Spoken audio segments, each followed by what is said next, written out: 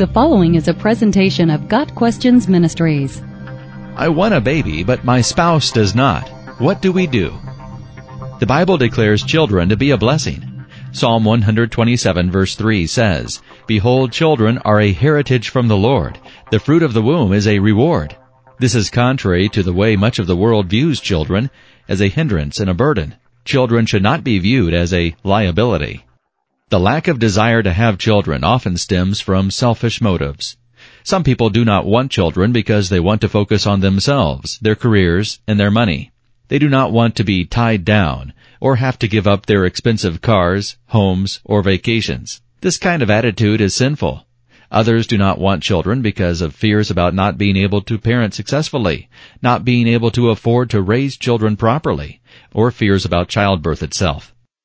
Without knowing the reasons for not wanting to have children, it is difficult to determine whether or not the feelings are wrong. Are there health issues?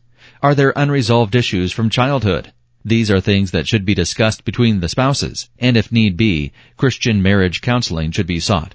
As Christians, our devotion should be first to God, who says that children are a blessing. After that, the most important relationship is with our spouse. If it is very important to a spouse to have children, it should definitely be considered with an attitude of respect and submission.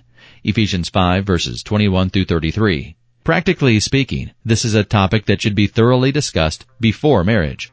If we devote ourselves to prayer, Bible reading, and meditation, God will reveal His will if we put Him first.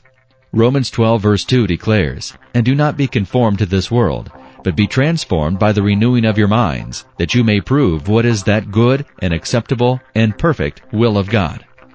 Got Questions Ministries seeks to glorify the Lord Jesus Christ by providing biblical answers to today's questions. Online at gotquestions.org.